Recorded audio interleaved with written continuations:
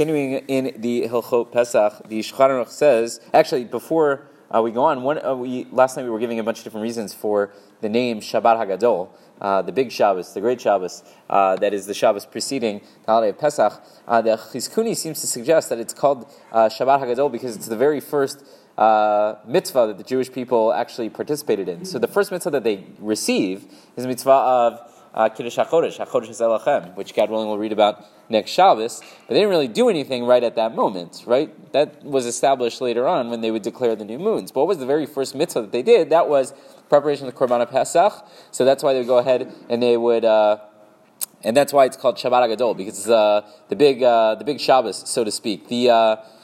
I think the Abu Draham, I don't remember. Others suggest, right, it's a lashon of Gadol HaMitzuveh Ve'oseh, that it's better to be, Gemara Masechet Kiddushin says that it's better to be commanded and then fulfill the mitzvah than to do the mitzvah just by, opting in. All right, whatever it is. So again, you have this lashon of Gadol, fine.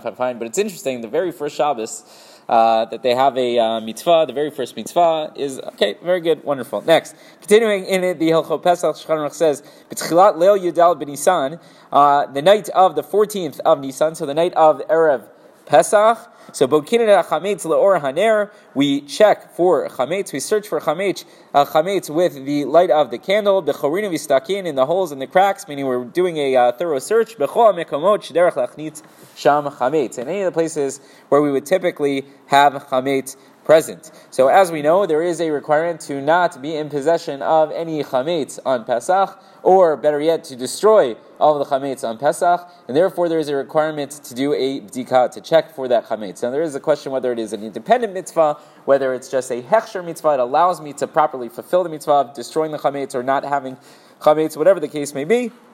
But that is going to kick in right away. The Mishnah Berurah says, "Perish tekef achar yitziat kochavim sheish adayin k'tzat me'or hayom ro'il adchil livdok k'dei shelo yitrashel v'shelo yishkach." We should do it immediately after Tziat Kochavim. We always post the time. This is the time Tziat Kochavim. When the stars come out, you should start the b'dika immediately following. We'll see, God willing, in subsequent halachot. I'm not supposed to start doing anything prior to that time, right? Like a half hour within that window, because we don't want you to make a mistake. And here also we say, make sure that you start right away, because there's still a little bit of light. Not that we really need that, because as we pointed out many years in a row now, we have electric lights.